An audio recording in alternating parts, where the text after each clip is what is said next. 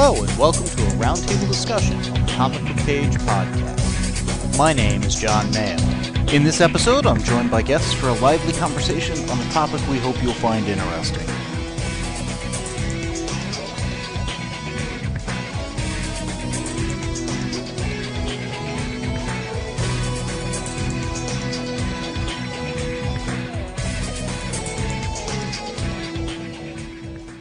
In this roundtable, I am joined by my sister Kay Kellum, and we're going to be discussing the Librarian Quest for the Spear. Now, this stars Noah Wyle. It was a made-for-TV movie for TNT from 2005. Yeah. And it was followed up by two other made-for-TV movies. Return to King Solomon's Mines was the second one. And then the third one was The Librarian Curse for the Judas Chalice. Now, that third one had Stan Akadic from Castle. And all three of them had Bob Newhart and Jane Curtin, known for numerous comedies over the years. Jane Curtin was in Third Rock. She also was in Kate and Allie. Kate and Allie. I was also thinking the Unforgettable TV much series. More recently, yes. Bob Newhart is, of course, Bob Newhart from Bob Newhart, The Bob Newhart Show. I think he was in a sitcom with I'm blanking on his name. From Numbers, from Forgotten, or not Forgotten. The guy who was the medical examiner. Yes, Judd Hirsch. Judd Hirsch, yes. Interesting. Because they did they were two radio hosts or something. Interesting. It didn't last long. Anyways, so in addition to those people in The Librarian, Kelly Hu, Kyle MacLachlan, Sonia Walger, who I believe was in Lost. So great cast for this. Basic premise of The Librarian is you've got Flynn Carson, who is a career student. He's working on his 20-something-th degree. He's been in college for 16 years. Just accumulating degree after degree after degree. He's getting his fifth PhD or whatever degree in Egyptology. I mean, he's covered botany, geology, geography, you name it, he's studied it. And basically he gets booted out of school because his professor wants him to go have a life. Well, and his professor says, basically, you're everybody's best student. It's time to give others a chance to be the best student. He gets the grades, but he was a little bit of an annoying student. Yes. Because it's he knows so much, you can't really teach him much anymore. So he gets booted out of school and gets hired as the librarian. And this is basically a equivalent position to kind of like an Indiana Jones, Tomb Raider, Relic Hunter, National Treasure is another one. There's a couple of Night at the Museum. Basically, you're the guy who knows the secrets, who's going and getting those mystic artifacts. In this case, it was the Spear of Destiny. Spear of Destiny. Well, and you're the keeper, the organizer, the cataloger, the collector of these treasures who understands that if they fall into the evil powers, into the possession of evil people, they will give them power that could be horrible. At one point, he opens a box, not sure what it is, and Bob Newhart's character comes over and says, this box used to belong to a girl named Pandora, and let's just say I don't think the box should be opened again. It's the kind of story, plotline, premise, whatever, that again, Tomb Raider, Relic Hunter, Indiana Jones, Warehouse 13. There were a lot of scenes that reminded me of Warehouse 13, with just you don't know quite what power this object has or what someone can do once they have it. Mm-hmm. Now, with this one, they're not going with new kind of arbitrary artifacts like Warehouse 13. You've got the Ark of the Covenant. You've got Excalibur. Mm-hmm. The true mythological things and history things are there. And of course, they take some leeway for narrative purposes. But part of why we wanted to talk about this TV movie and the follow-ons is TNT has greenlit a series called The Librarians, plural, that's about to start up on December 7th. December 7th. So right around the corner. I believe they're going to air all of these movies. They are. When I set my DVR to record the Librarians, I ended up with an entire day, it looked like, of it recording it. And I thought, well, I told it to only record the pilot when it aired. And I realized they were showing all 3 of the movies. So a 6-hour block, if you will, leading up to a 2-hour first episode. So on December 7th, people could have one heck of a day of the Librarians. Now, the Librarian, singular, starred Noah Wyle. Mm-hmm. He's going to be reprising his role, but will not be starring in the series, because he's still going on with Falling Skies right now. Right. He'll be recurring in the series. They said Jane Curtin and Bob Newhart will recur in the series as well. Bob Newhart plays Judson, who's kind of the curator of the library. Jane Curtin plays kind of the assistant or the office manager coordinator there. Mm-hmm. Both of them do a brilliant job in the span of the 3 movies. So having them reprise their roles and kind of do that handoff makes sense. Bob Newhart, not a young guy, so I would expect him to be used kind of sparingly.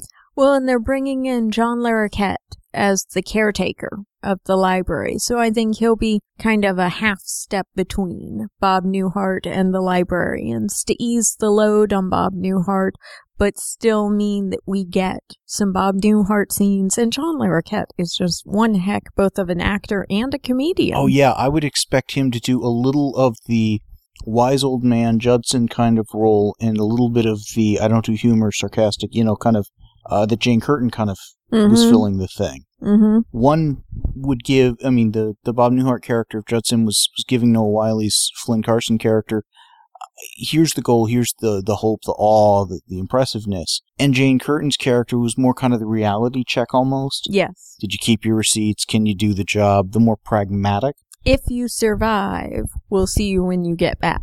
Exactly.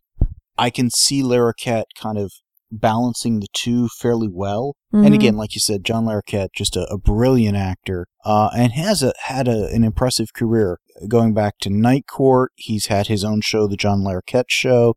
He did a series of made-for-TV detective movies, McBride. Mm-hmm. We watched a number of those. He played a lawyer, gone detective, great stuff. And he also was in Boston Legal.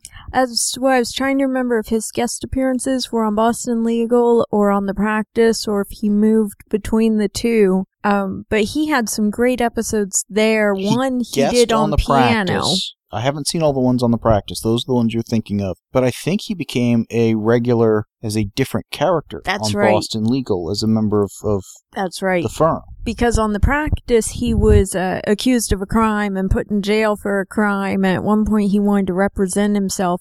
And he got one of the lawyers to visit him in jail. And he was trying to figure out doing his opening remarks as a musical number. And he had a piano.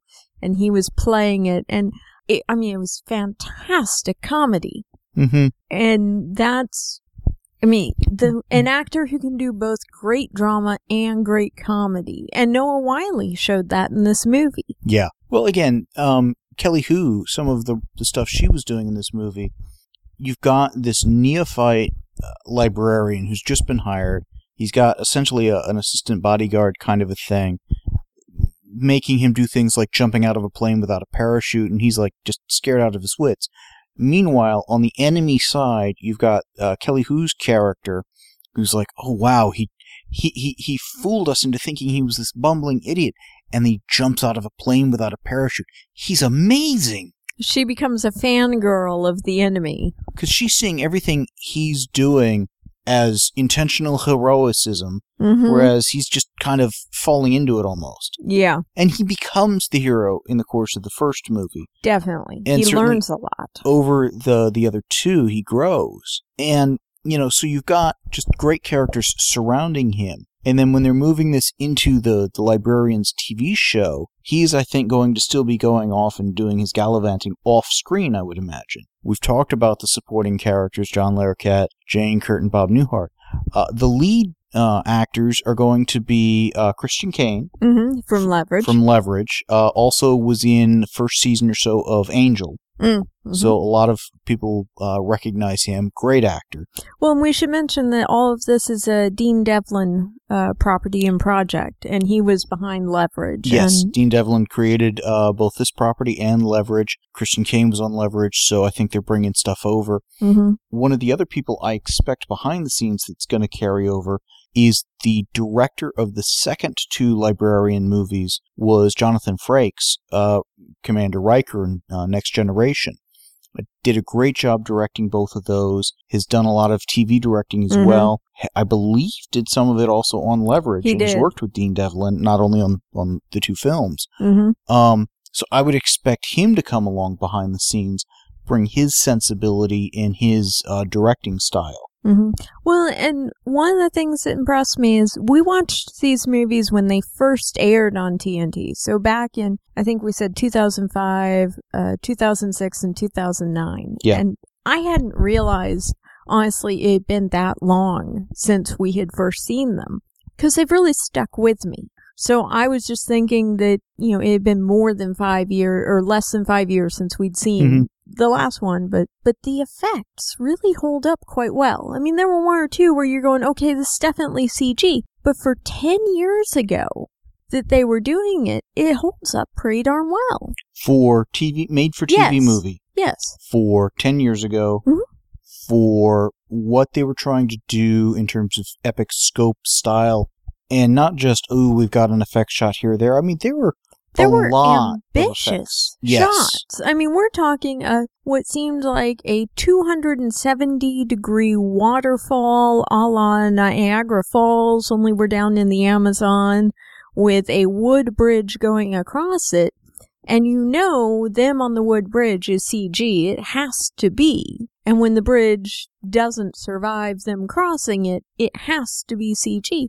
But it held up as that's a pretty good shot effect, etc. When they get to the Buddhist temple, there was an aspect of them walking in that courtyard that to me felt green screened. Yes. And it very well may have been, but typically when you do that kind of a virtual set, if it was, you watch where their feet go and it just doesn't quite land on where it should. That was something I felt about Once Upon a Time in Wonderland.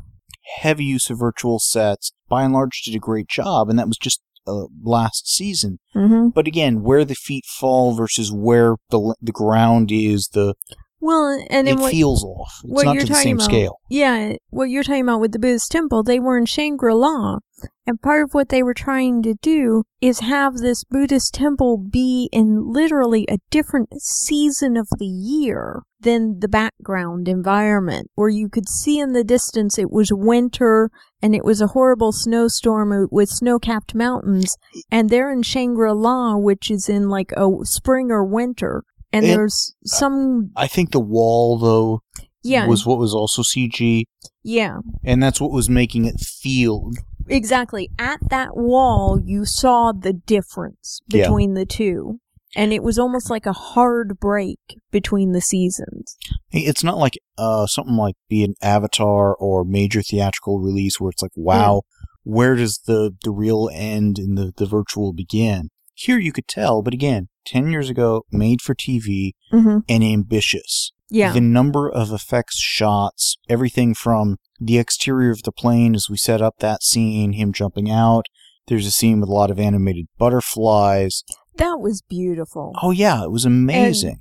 And not just in terms of the effects of it were beautiful, but story-wise. Because they walk into that scene with her having a line along the scope of, you don't know anything about what makes my soul fly. You don't know anything about me. You're trying to impress me and you don't even know what that would take. And he makes all those butterflies take flight and dazzle her. And it's just that eye-opening moment of, girl, you've been so locked into your preconceived notions because from the moment you laid eyes on him, you labeled him nerd. And you had an opinion of what that word meant. And with one gesture, he opens your eyes to the fact you're just as clueless as you're accusing him of being. Well, it also goes to another aspect of the Flynn Carson character that I'm curious how they'll pull in, or if they'll pull into the Librarians TV show. He, because he knows so much, has kind of that Sherlock Holmesian quality. He can look at somebody and tell you a surprising, staggering amount about their background. He can tell you, based on the cat hair he sees on your clothing, that you have 3 different cats. The hyper attention to detail and the ability to take that detail, know what those facts mean, and translate that into, well, this must have been. And we've got, I think, 4 lead characters for the Librarians, because it's going to be kind of an ensemble show. We've got Christian Kane. We've got, again, we talked about Angel and Leverage for him. We've got Rebecca Romaine. She was most recently in King and Maxwell. And she knocked it out of the park. Oh, yeah. She did a great job there. She's been in 1 or 2 other TV shows. She was also Mystique in the early X-Men films. You know, she is someone who, she's married to Jerry O'Connell. From Sliders. I hadn't realized that. She was, I think, married to John Stamos previously, yes. And she is someone who, I think, when she decided to move into acting from modeling, she took acting classes seriously, and just every year, as I've seen her do more and more projects, her acting has really improved and improved. And by the time she got to King and Maxwell, she was really nailing it. So I'm looking forward to seeing her in this. King and Maxwell was a 10-episode series. That was also TNT, wasn't it? It was. With John Tenney. John Tenney, who at one point was married to Terry Hatcher. Yes, from Smallville. No, from Lois and Clark. Lois and Clark, sorry. Wrong Superman. Wrong right. Lois. Wrong Lois, yes, technically, yes. My apologies. But John Tenney was one that, you know, it's like I knew who he was, but had never been that impressed. I've been watching him on The Closer and Major Crimes over the past 10 years, and he is another one who, because I've been seeing him in the same character, and that character's been evolving for 10 years, I've been watching him just amp it up and up and up. And then on King and Maxwell, he had a character with a few similarities, but also sort of a 180 difference on Major Crimes and The Closer. It's all one character that moved from one show to the other. He's a sniper, sharpshooter. Okay. And on King and Maxwell, he didn't want to touch guns. Well, King and Maxwell, both actors did such a wonderful job, made it a very believable, fun show. There was a good chemistry between them, and it's nice to see that TNT is really, I don't want to say standing behind, but continuing to work with actors, creators that have done well for them. Yeah. It's like, okay, King and Maxwell didn't work out. Great. Rebecca Romaine is going to move into Librarians. Don't know what John Tenney's going to do next, but Dean Devlin and Christian Kane, Leverage worked out. Let's move them, you know. Well, and there's talk of a John Tenney spinoff for Major Crimes, and I'll be curious now that TNT is shifting a bit the direction that they're taking their programming, if that'll happen. Because they spent about 4 episodes last season setting that up. So we've got, again, Christian Kane, Rebecca Romaine. Lindy Booth is one of the other leads. She was in Relic Hunter, which was a syndicated show, I'm going to say early 2000s, late 90s maybe. I'd have to go check. I was thinking late 90s, but I'd have to look. I think late 90s. Again, a Tomb Raider-esque kind of a thing, starring Tia Carrere. And Lindy Booth was one of those, really, that's an interesting choice, but I think it fits, I think it makes sense. She's done a lot of other stuff, I don't really know what else. And then who was the... John Kim. John Kim is the 4th. And he's one of those, I can place the name, I can place a face, but I can't think of, I've seen him in this. Okay, so he's kind of the wild card or whatever on there. Now they're doing a 10-episode season of the Librarians. They are. Matt Fuhr is playing kind of the recurring bad guy, I believe. I know he's recurring. I figured since what I saw didn't give a lot of specifics, that was the angle they would take him. I mean, I know him from other stuff. Orphan Black, especially recently. Orphan Black, Eureka, Max Headroom, of course. You know, he's he's got that distinctive voice. He's a great actor. So I'm looking forward to seeing what he pulls out and how he, I want to say, differentiates this from what he just did on Orphan Black. Now, going back to the Librarian film we just rewatched, it's got a nice blend of action, adventure, romance, sense of humor, history, knowledge. It really plays into all of those things. And the character of Flynn Carson, again, is so much in that archetypal vein of, again, Indiana Jones, whatever the name of the Relic Hunter was. I think it was Sydney something or other. It's been a long time since I've watched that. Lara Croft, Tomb Raider. Again, you mentioned the similarity to Night at the Museum. Yeah, and National Treasure. And National Treasure. And I'm thinking there was one or two others that are kind of along those ilk of, you've got the scholar going after the history and things like that. And there's just so much potential. It was less scholarly with Warehouse 13. Yes. But again, kind of fell into that whole... Well, and the one we just watched, Quest for the Spear, because it was the first one, he had absolutely positively no confidence that he could do anything but the bookworm scholarly aspects. In fact, at one point, I think the line was, she says, "So you got it wrong," and he says, "No, the facts I always get right. Everything else in my life I get wrong." Yeah, I got the facts right. It's everything else I get wrong, or something to that effect. Yeah. Yeah. He's got an arrogance and a humbleness. Yeah. That's an interesting thing. And of course, Noah Wyle is just a great actor. And there's aspects of this character and his character on Falling Skies that I see very similar and very different. On Falling Skies, his character is the scholar, is the teacher, the professor, but is not arrogant. But it's we can learn from history, we must learn from history. Yes. And Falling Skies, he's a leader. Part of it natural born, part of it out of necessity, part of it out of fatherhood. Yes. Whereas on this one, he's the guy who...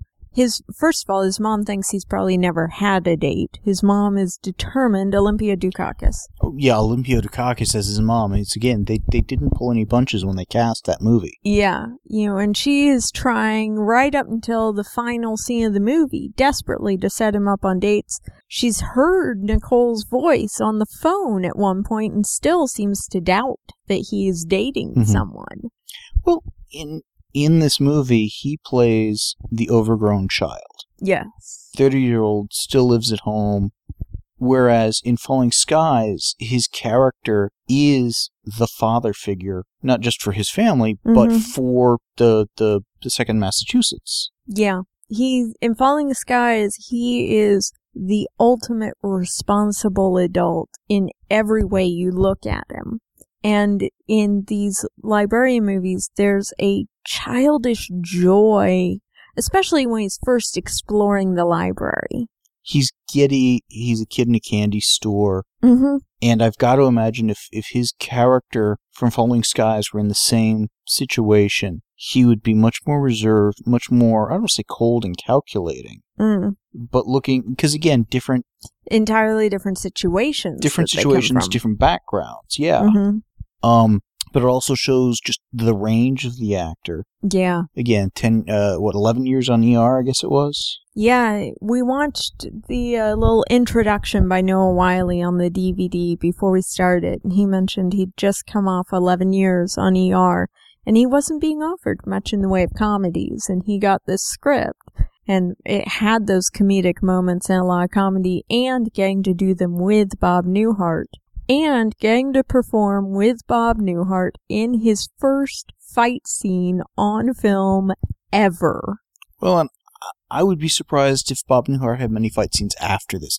He did a good job. Exactly. But not a young man. Yeah. I mean, it was one of those comments that made you stop and think and go, well, it makes perfect sense. Who casts Bob Newhart for a fight scene? Chuck Norris, you cast for a fight scene. It was interesting because also in that opening thing, Noah Wyle was commenting how he'd brought his video camera so he'd have that first footage of it ever, in his personal collection. But also, just what a joy it was for him to work with Bob Newhart, the sense of timing, the comedy, and he made a comment, I forget exactly what it was, that implied that Bob Newhart had a very particular rhythm and tempo and sense of timing to how he does his comedy. Mm-hmm. Yeah. And he does. He does. does. A comedy legend. One of my all-time favorite bits with Bob Newhart, and in fact, we didn't mention it, he was on the Dean Martin show. Oh, I hadn't realized that. Okay. Yeah. One of my all-time favorite bits of his is from the Dean Martin show. And I don't know the proper name of the sketch. I call it the toupee routine. And Dean Martin goes in to return a toupee at the toupee shop, and Bob Newhart is the sales clerk, and Dean Martin just starts cracking up about 30 seconds into this 4-minute sketch or so. Mm-hmm.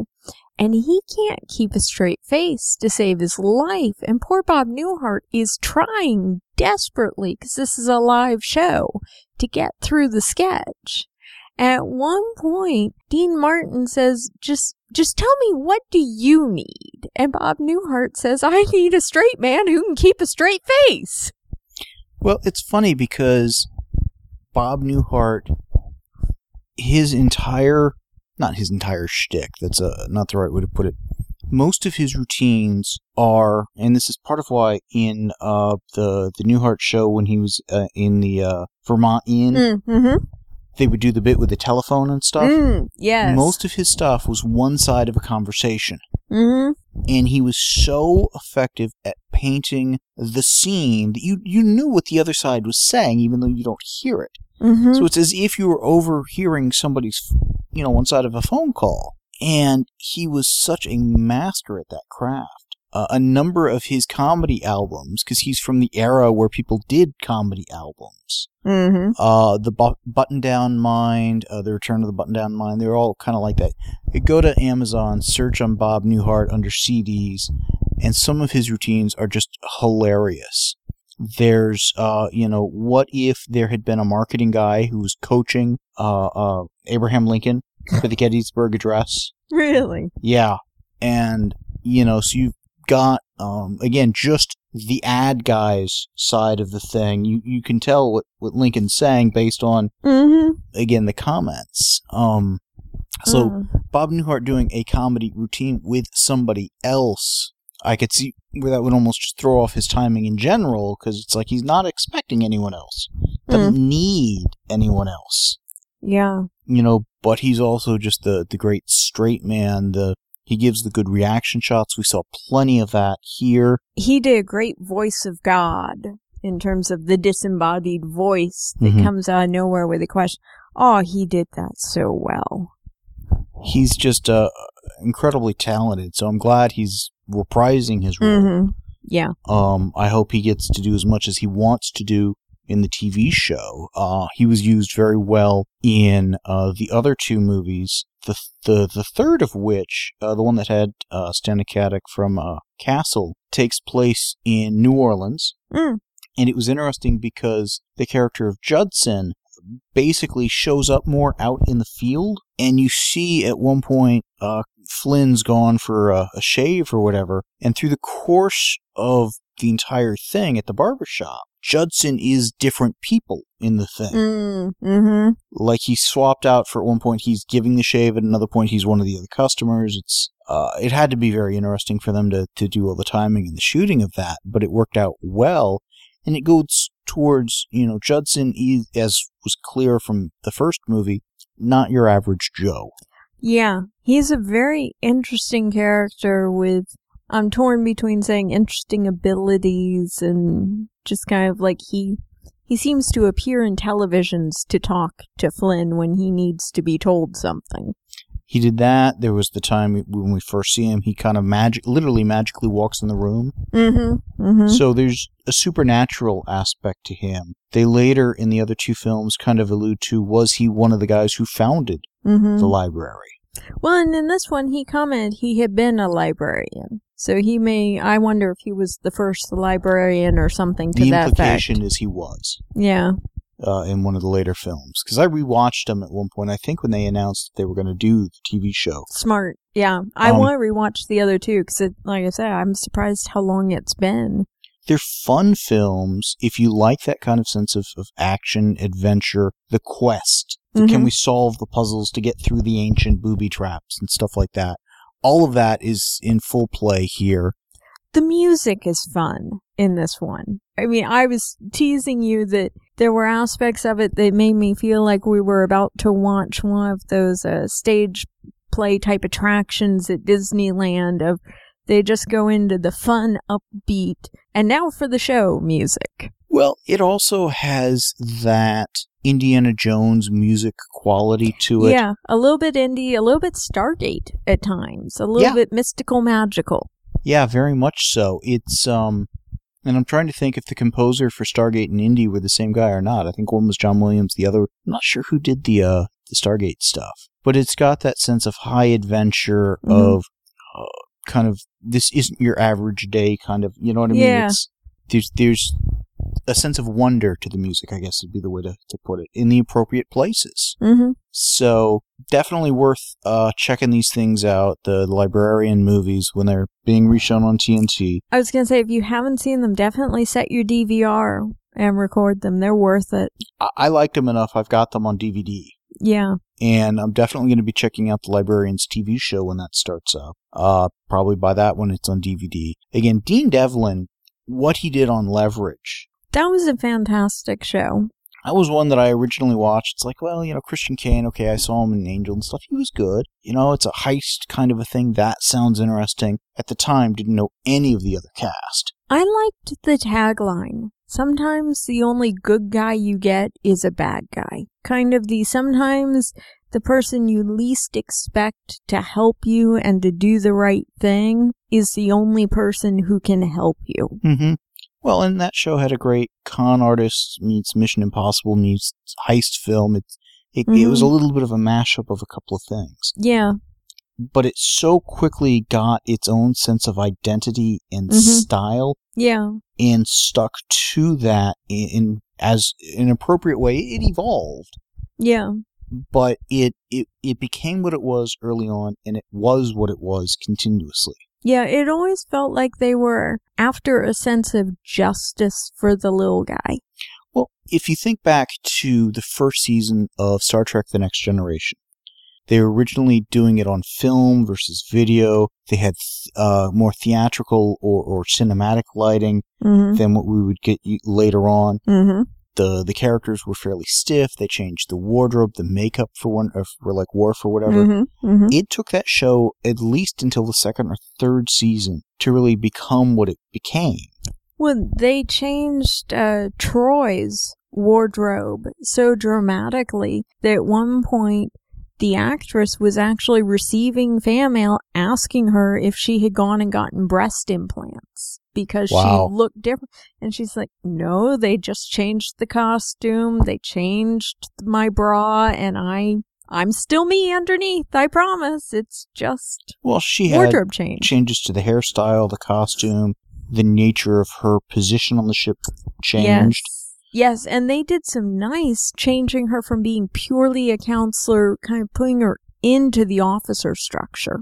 But again, that was a show that took a while for them to realize what they should be trying to make and get to where that's what they really were making. Whereas Leverage pretty much made that transition very quickly. And I'm hoping, particularly with a 10-episode season and 3 movies setting it up, that the Librarians already is going to have an innate sense of what the world is. It's just a matter of how do these couple of new characters fit into there. So I've got, and again, Dean Devlin, like I said, strong creative force. He's worked with at least Christian Kane before. Not sure about the others. Rebecca Romaine has done King and Maxwell on TNT. I mean, these are people who've all, except for maybe John Kim, who I don't know anything about, all of them have done series television. Yeah. So that gives them a leg up. They've got a defined world to fit into. The commercials I've seen look like a lot of fun. They do. The commercials have a wonderful sense of humor to them, which I'm enjoying, because I think that captures a lot of what I feel came from the movies. Yeah. I mean, to me, it's just a question of, again, what aspects of be it Flynn or whatever it takes to be a librarian, do they put into these different characters? How are they going to be similar? How are they going to be different? How do they play well together? Mm-hmm. Do we rotate through the four? Do they work as a team? Is one of them kind of like Nicole, the bodyguard-ish character? Yeah. I mean, I could easily see where, okay, maybe Rebecca Romaine plays that role, maybe she doesn't. You know, there's so many possibilities. Mm-hmm. Yeah. But it's starting from, I think, a strong position. Yes. You know, some shows, they start with a blank slate, and that helps them. Sometimes that doesn't help them. Mm-hmm. Here, they're not starting from there. They've got 3 2-hour TV movies behind them. Granted, 5 years have passed since that last one. Mm-hmm. At least production-wise, time-wise, I would assume narratively, too. So we'll see where they go on this. But TNT is one of those networks that I think it's easy for people to overlook TV shows on. I'm afraid so, and really, they put out a lot of good shows. You just have to remember to go look for them. Well, and again, with this, since they're showing the TV movies leading up to it, they're trying to launch it strong. They are. You know, and I really appreciate that. They seem to support the shows they produce. Yeah, and I think the movies are on video on demand as well, on most cable boxes. Even if they're not, like I said, I know they're on DVD. I'm pretty sure that they would be on video on demand on Amazon. Probably. I'm not certain of that, but they're accessible. Yeah. And again, a lot of fun, well worth watching. You know, it's also nice that they don't completely make up the history they deal with. True. Yeah. Now, how much of the science they make up, don't know. Some of that, maybe. I mean, obviously, they've got a heavy supernatural component to it. This is not a grounded in reality series, nor would I expect it to be. Yeah. But that goes back to the reminding me a bit of Warehouse 13. Mm-hmm. And in good ways. Yeah. Yeah.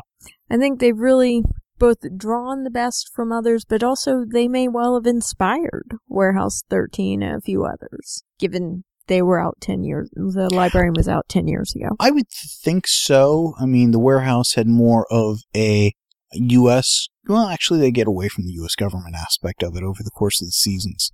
It's very similar in concept, the Warehouse to the Library. Mm-hmm. You've got the elder statesman caretaker, you know, who actually I would say Artie is kind of the equivalent of the Jane Curtin character. Mrs. Frederick was the equivalent of the Judson character. You've got a way less scholarly type. I don't know, actually. Micah. Yeah, Micah was very on knowledgeable. Warehouse was fairly smart and knowledgeable on that. Yeah. So you could argue, you could make a lot of parallels between them. They're all in the same genre. Yeah. And it's hard to kind of label that genre. I was going to say, I don't know what I would name the genre, but I would definitely say it's far more enjoyable than you expect when you first read a description of it, because it's very hard to put words to, but it's a fun ride. It's the archaeological heist at times. It's the mystery solving and all of that. Well, it's the genre where those tidbits of knowledge that you never thought would be useful get pulled out by a character and prove to be shockingly useful in the most unexpected circumstances and in a fun way. You know, when Nicole goes to reach for a piece of the spear and he pulls her back and proves that he can't throw a baseball worth a damn when he's nervous, but then he does actually knock the spear off of where it's being held and a booby trap drops. Mm-hmm. You know, it's kind of most of us who have read about the ancient Mayans, etc., know they booby trapped everything.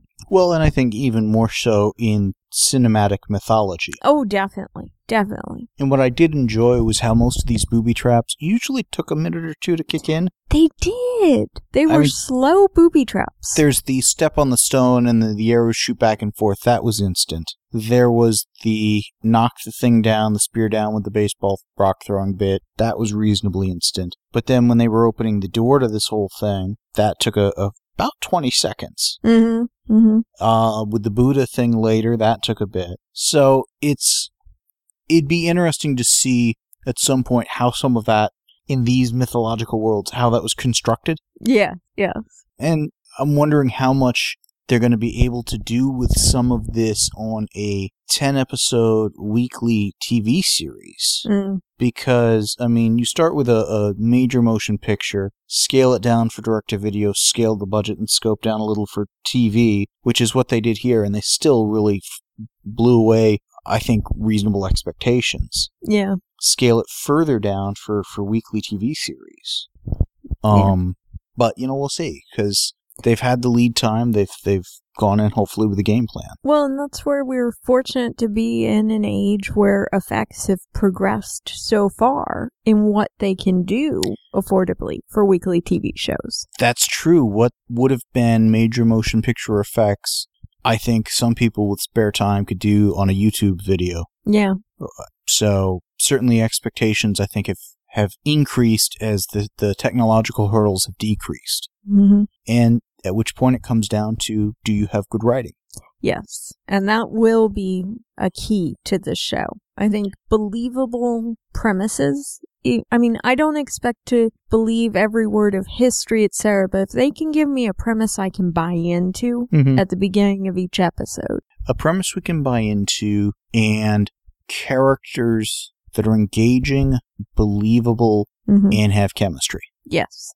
Yeah. And Dean Devlin, I mean, to me, that's the big question. Is this a good mix of characters? Yes. Dean Devlin has proven, in my mind, beyond a shadow of a doubt, he can do that both in general and with Leverage, just specifically. Yes. But that raises the bar a little for Christian Kane. Is his character going to be sufficiently like and different from the character of Elliot from Leverage? Very true. And does he just hit the same notes as an actor, or does he do something different? I mean, yeah. I can see wins and losses on both sides no matter which way he goes. Yeah. So I'm hoping it's just a fun character, and at which point none of the other stuff matters.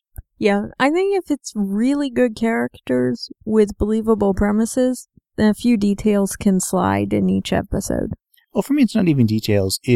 He always had a sense, Elliot on Leverage, of kind of the "you've got to be kidding me" this again, you know, kind of the exasperated kind of a deal. And on the one hand, that sort of a thing would fit in the librarian world, but I don't want him to hit the same creative notes as an actor. Yeah, yeah. So, again, I'm looking to the fact it's an ensemble cast to spread some of that sorts of things out. Yeah, definitely. And for that matter, I wouldn't mind seeing some of the regulars from Leverage guest star. That would be nice. And some of the guys from Falling Skies coming over and showing some of the other aspects of their acting ability. Because we've seen so much of their serious, I can survive an alien invasion acting on Falling Skies. That's true. I'd love to see some of them come over and, I want to say, show a little more of their normal real world acting. Well, it's like I said about Summer Glau a while back. You know, there are some actors that you see them in so many of these extreme roles that you just want to step back and see them as the girl or the guy next door, just for them to prove I can do a 100% normal, straight role. Well, from Falling Skies, the one I'd like to see guest star would be Colin Cunningham, who plays John Pope. Yes. Now, his character of Pope is so different than the Major Davis character he played on Stargate. Yes. The straight-laced military guy. Mm-hmm. What I'd like to see him, were he to come into the librarian's world, would be a more socially awkward, comedic, early Flynn kind of character. Mm-hmm. Something that's not this guy is a competent military officer, or this guy is a bit of a psycho but useful one in Falling Skies. Something that's let him stretch some comedic acting muscles. Well, Sarah Carter from Falling Skies has a Christmas movie out on, I believe, Hallmark this season. And after several seasons of seeing her as the aliens destroyed our world, toughened cancer survivor, hard-edged Maggie, seeing her as the soft, about to be engaged, getting her PhD. Definitely, I could see where that would bring a different side of the actress out. Yeah. Seeing her in this Christmas movie was just kind of relaxing by comparison to Falling Skies, and it was really nice to see her do that. Well, again, Falling Sky is another TNT show. They've shown, hey, Noah's got that going at TNT. We're doing the Librarians thing. How can we make that work?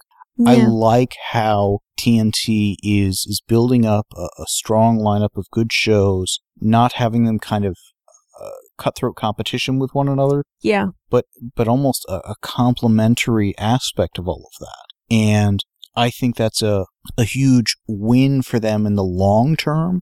Well, and I like that, for instance, during December, it looks like several of the shows we normally watch are going to be airing reruns, but lo and behold, TNT is going to have new episodes of The Librarians on, as a for instance. They tend to do a good counter-programming strategy, as does USA. Yeah. Where they'll put stuff on during lulls in the main network seasons. Yeah, and I really appreciate that, because I'm one of those people that if I've already seen the episodes, I don't really care to watch reruns. I'd rather watch new something, even if it means I'm watching something else over on other networks. Mm-hmm. I tend not to watch reruns, but I also tend to pick up the TV shows on DVD because some of them are well worth rewatching. Yeah, exactly. But that's more of a marathoning kind of a deal. Yeah. So hopefully people will check this out, both the Librarian movies. We just watched the first one, talked about that some here. We've talked a little bit about the other two, where it's just he continues his adventures going after different things. And the Librarians TV show starting up on December 7th on TNT, I think is well worth checking out. Anyone who's into kind of the genre stuff. Mm-hmm. This is the kind of property that in the comic book realm kind of does and doesn't get touched on. You get the Tomb Raider type stuff. And again, it's hard to nail down exactly what that genre is. Yeah. But the archaeologist going and seeking the treasures, again, it's a staple of entertainment that sometimes you get it with just the classic heroes and villains and stuff in the superhero worlds as well. Yeah. Anything else? Does that pretty much do it? That does it. Cool. The show notes and forum for this podcast can be found at www.comicbookpage.com under the podcast and forum sections of the website. Please email us at theguys@comicbookpage.com and let us know what you think of what was discussed in this episode. Thanks for listening.